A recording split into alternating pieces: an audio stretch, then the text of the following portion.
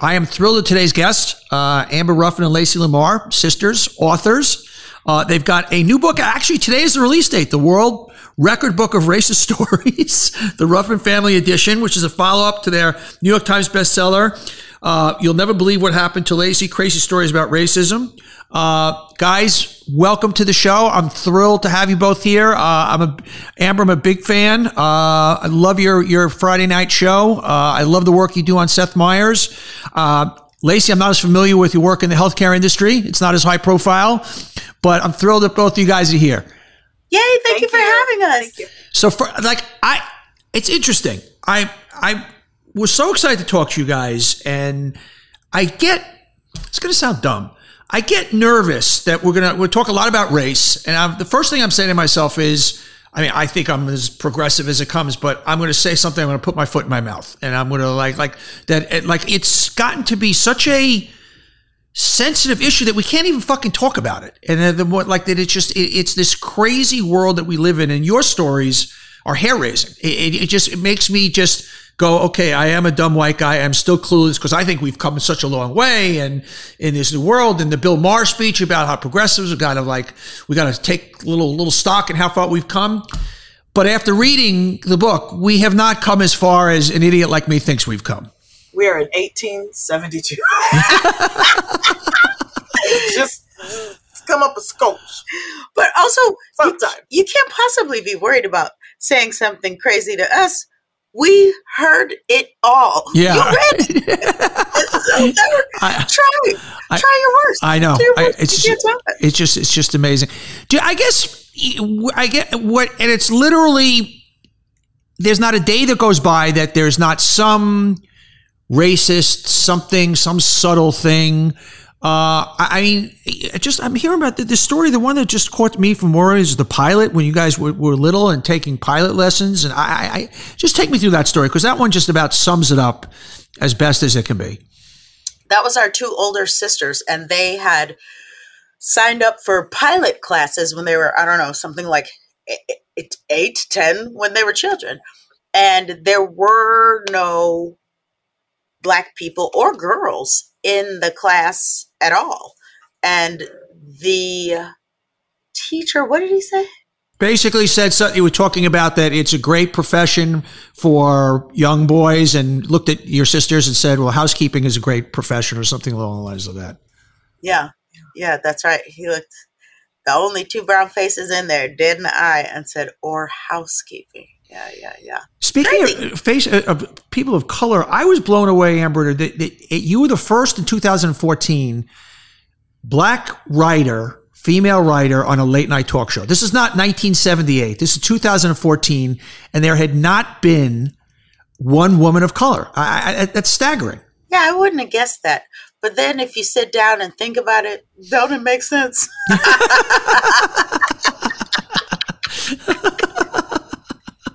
It is like the first Black female writer for a late night network talk show. So it's kind of like a lot of qualifiers, but it's still shocking. Like after I got my job, all of the Black late night writers, like not instantly, but a couple of years later, we all sat down and went to dinner, and we fit around one table.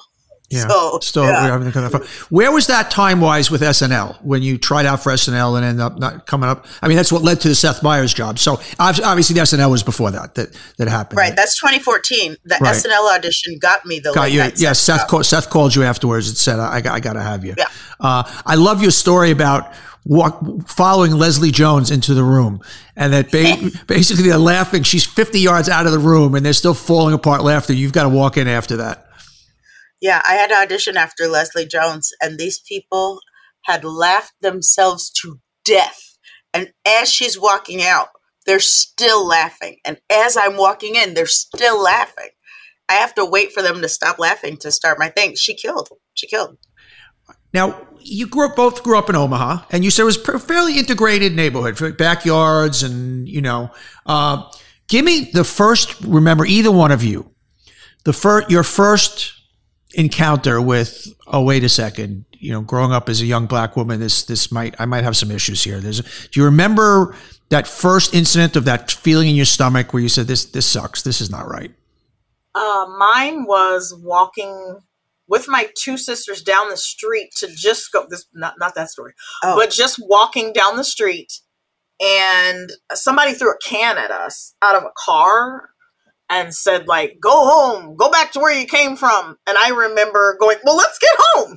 Hurry up, and then not realizing that's not what they're talking about. They're talking about go out of this neighborhood, so that was my first real encounter. And me, the exact same thing. It was probably the same guy. It probably was. Threw a can, a bottle, and said some words we can't repeat, and then drove away. It's probably the same dude. Maybe it's the same cop that showed up and threw you out of your own driveway. That's right. These stories are like, if they weren't so tragic, they'd be funny. I mean, but there's nothing funny about it. And it's just, please, for my audience, share that story. And the books, both books are filled with these stories. It's just, it is something that, as I preface with the whole discussion today, that we think we've come a long way, and we're just, obviously there's been progress made, but it's just, we're in still another universe comes race. Yeah, absolutely. That story is, our sister Angie was sitting in our driveway in a car getting carried away talking to her little friend. And then they were sitting there for a while, and then a cop pulls into our driveway and tells Angie to go inside and tells her friend to go home. And what had happened was our neighbor had called the cops because she didn't like that car in the driveway with the people sitting in there. She didn't like that. So the cop made them leave because she didn't like this car sitting on a property that wasn't hers. That belonged to the people in the car, and made them leave. And they did. I see a change, and this is white guy talking. I see a change since George Floyd. I see the world as what a vile, disgusting thing to watch, that execution. But I do see the world has shifted since then in many, many, many ways. Obviously, we have so far to go. Where do you see that has changed things, not changed things from that moment in time? I think the main shift that has happened is people are saying it out loud. Yeah. I think it's because it's so like shocking, and why people are so like, oh my gosh, I can't believe it. But it's been happening. It's been like that. The only thing, I shouldn't say that. Sure, some things have changed, but the main thing that has changed is it's socially acceptable for me to go, cops try to kill me all the time. Yeah. You used to not be able to say that sentence. You used to not be able to say that. To me, that's the only thing that's changed. I just think I hate the word woke. It did wake up to some people. It woke up people to holy fuck, to watch that cop with his chest puffed out and his hands on his hips. I do think that is a moment in time that historically we'll look at and say we did move the ball forward a little bit. I mean, there's so much to go, but it did.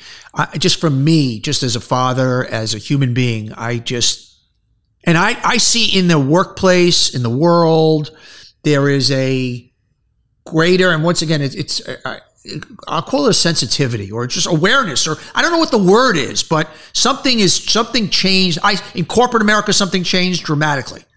I see it in just the entire that diversity.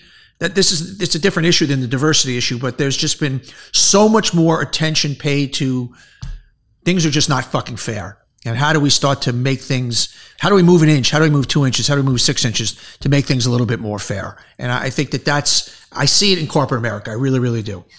I did see, and I know what you're talking about. I did see the shift, after George Floyd. There definitely was a shift. I'm in Omaha, Nebraska, and I just remember right after that happened, my daughter and I were walking down the street in this little area called Benson that we live in. And a man just came up and grabbed our hands, and he was like, yeah. And walked away. Well, is that racist in its own way? It's like what? Somebody well-intentioned, like what is that? I wouldn't say What is that? I don't know. And he did a whole bow, like, and my daughter was like, what is going on? And I said, and when he walked away, I said, that's because of George Floyd. And she said, oh, okay. It's not right. He just didn't know any other way to express it. Because listen, if you're going to talk about racism, it could have been a lot worse. Not racist, just awkward, maybe a little bit of ignorance. Because you don't need to run up to every black person and do a solemn bow. Or say, I'm that's sorry. That's not going to do anything for me. But it's, it's it's hilarious. But that, that guy had some good intentions. Yeah. And now, like, people's good intentions are getting them in trouble, and who cares? Because I mean, honestly, who cares? Yeah, I don't. It's fine. It happens. Like, honestly, I mean, to be very frank, it is like what you were saying earlier is true. Like, it's crazy to know exactly what's what, but like anything could be kind of racist. I mean, look, what I'm trying to say is people have a problem with everything. Like, even that, a lot of people say that to be colorblind is to, ignore some very important things about me. I am a woman, I am black, blah, blah, sure. blah, blah. Yeah. I don't 100% subscribe to that, but that's something people say. Like that guy who grabbed Lacey Anyimani's hands and bowed. Like, okay, well, what you're doing is you're dragging us into your trauma. That shit's old for us, man. Yeah. I'm trying to go out and get an ice cream. I don't want you to grab my hand so I have to think about how some guy was murdered because you feel guilty this second. Yeah. Like, there's always, you know what I mean? Yeah. There's always going to be a very easy way to fail. So I think what people should do is let that free you. Yeah. You're already going to fuck up. You're always going to fuck up. Yeah. I fuck up. I have friends from everywhere. I fuck up. Everyone fucks up. It's fine. Yeah. You know what I mean? You have to, because people can see your heart. Yeah. They can see your heart. Yeah. I love saying crazy stuff to me. It's fine. You have to be the good person. What we haven't figured out is the public fuck ups. I mean, we're coming off of the Kyrie situation. I'm a Jewish guy. I obviously was offended. I believe nobody should be canceled. I just wanted a heartfelt apology. There's a difference between when something's in your heart versus you make a mistake. That's where I think he got in trouble. And it was interesting. Chappelle, was a lot of talk around his monologue in terms of what went down there. But we have not figured out a way how to let somebody make a mistake and then move on from it, where something positive comes from it. Jon Stewart had a very interesting interview on was it Colbert? Yeah, where he talked about we just got to take it to a conversation, but the media echo chamber does not allow just a conversation to happen after that. I mean, sure. I guess that's what I said. Yeah, like sure, but it doesn't. The world doesn't work. So what would be a prescription? Let's rewind the clock, and we could find this for anybody that did a misstep. Okay, so Kyrie does this, puts out the thing, and says, this movie, which is very well known to be anti-Semitic, Holocaust denying. Let's rewind the clock to make that situation less inflammatory. Is it just somebody just says, oops, I didn't know, but I do have issues with it, and let's talk about it. How does that, we can't keep Kyrie from doing that. How do we keep it from becoming a powder keg situation where it ends up being really hurting Kyrie, where it ends up being more of an issue because people are now drawn to the movie and paying attention to the movie, which they weren't even paying attention. So what's the modus operandus to kind of make that situation not blow up in 84 different directions? There's like a million things happening in here. Yeah. One, you're asking us. We are not equipped to answer that question. Okay. Okay. Also, like you're looking to Jon Stewart and Colbert, and that's great. I know, dumb white guy stuff, right? Yeah. Okay, there you go. Okay. Come on, man. Yeah. But that, that's part of it is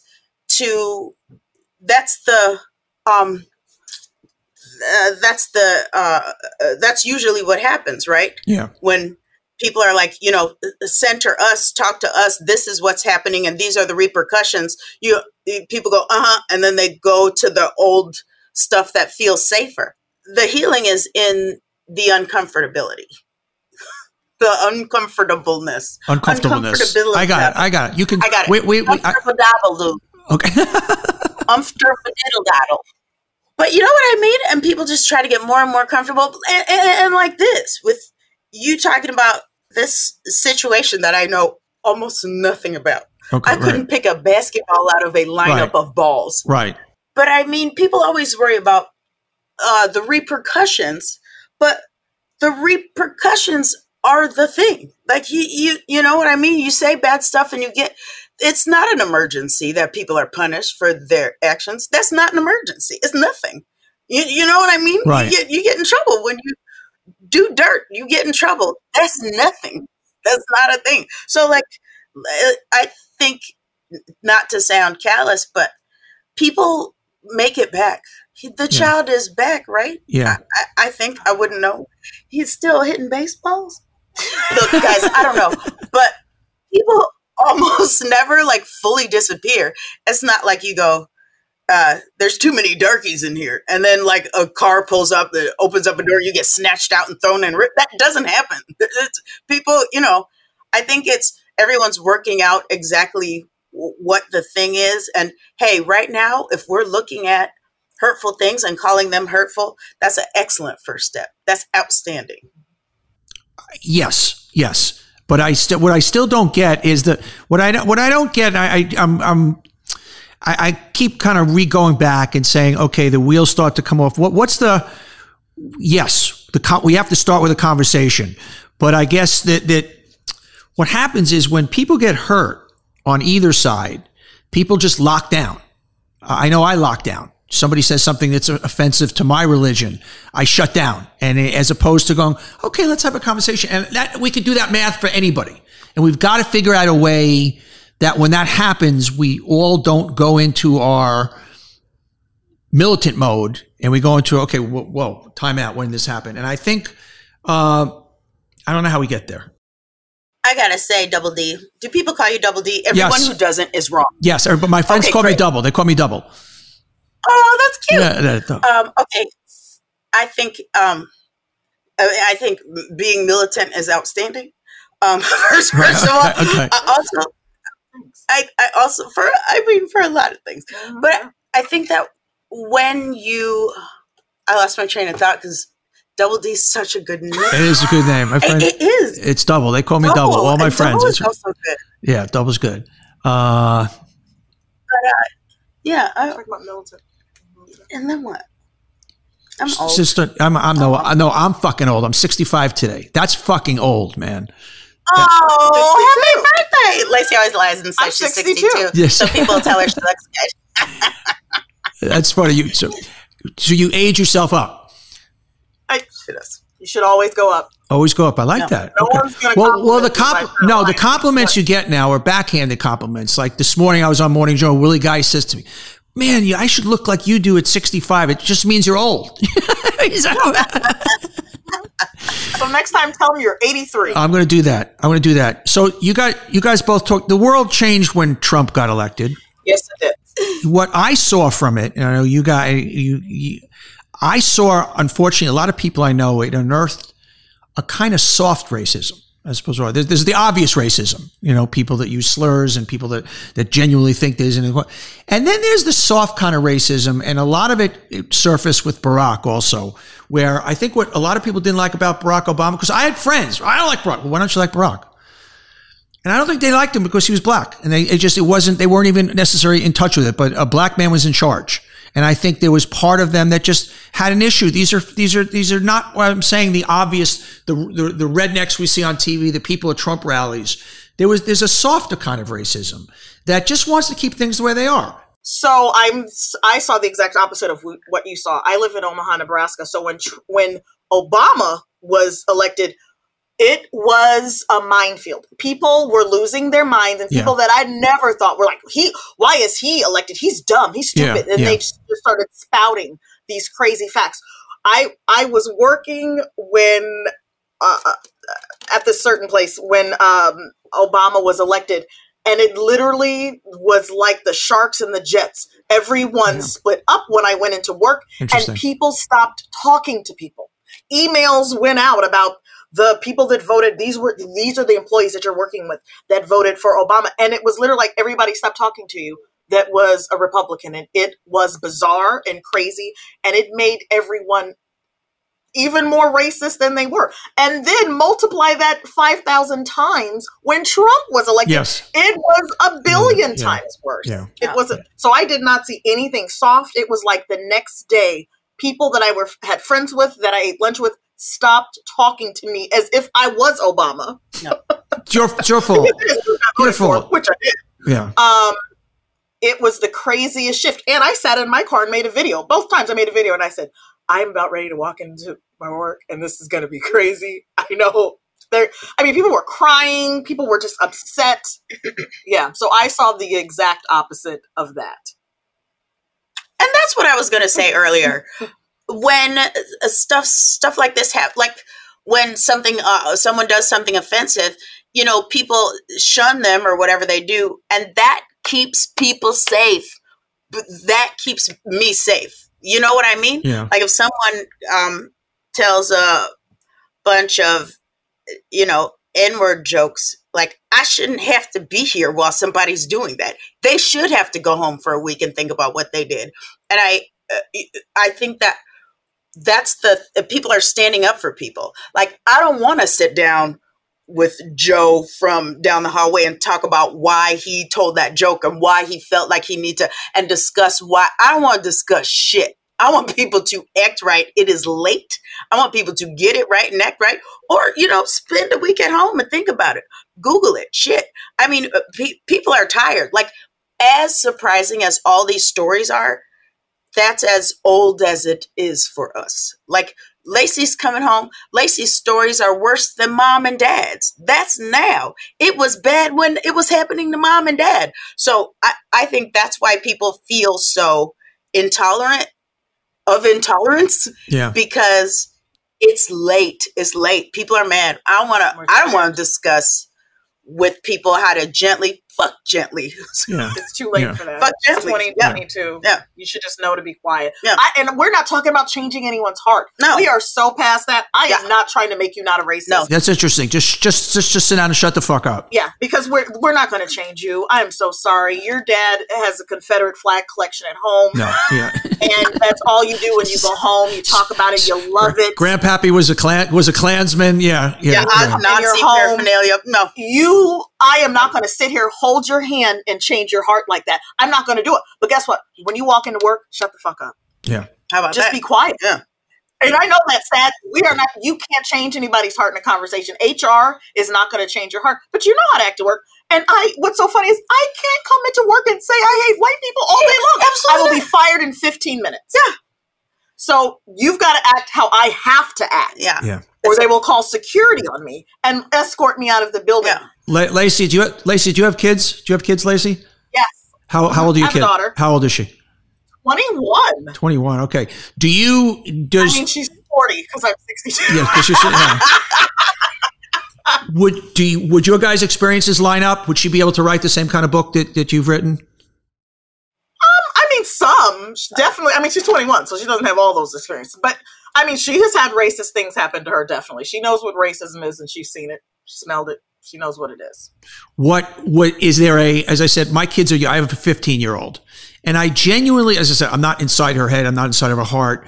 It's everything, whether it's people of color, whether it's sexuality, whether it's LGBTQ. It's just kind of so. And by the way, I'm living on the Upper East Side of New York. I'm not in Oklahoma. I'm in a bubble. I understand that. But in this bubble, when I see younger kids, kids 16 and under, I get a lot more hopeful. And as I said, I live in a bubble. I'm not an idiot. I live in New York City. But I do see with young people a difference than I saw with people with my contemporaries. These children are about their business. Yeah. They really do. They don't play the way we used to have to. They stand up for each other. They're not having it. They are hell bent on being inclusive. Yeah. And they see the rewards that come from inclusivity and they want that. They're not stupid. They got a whiff of what a little bit of equality looks like. A little bit. And they want that. Just a little bit. A little bit. Yeah, just a teeny bit. Just a teeny bit. Feels great. How you guys feeling since the last election? The midterms. Any effect on you guys?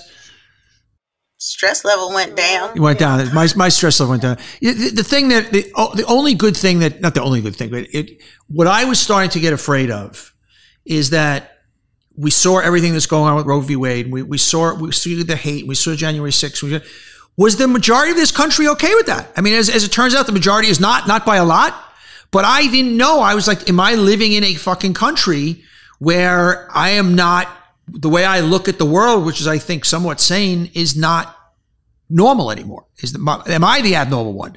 And the good news is that no, if you define normal as the majority, at least the majority still, there's some sense of human decency that I was so terrified that was maybe not the case anymore.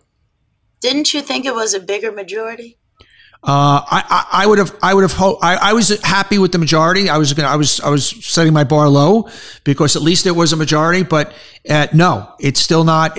We're still. I'm hopeful for the future because I don't know how to be any other way. I really, really don't.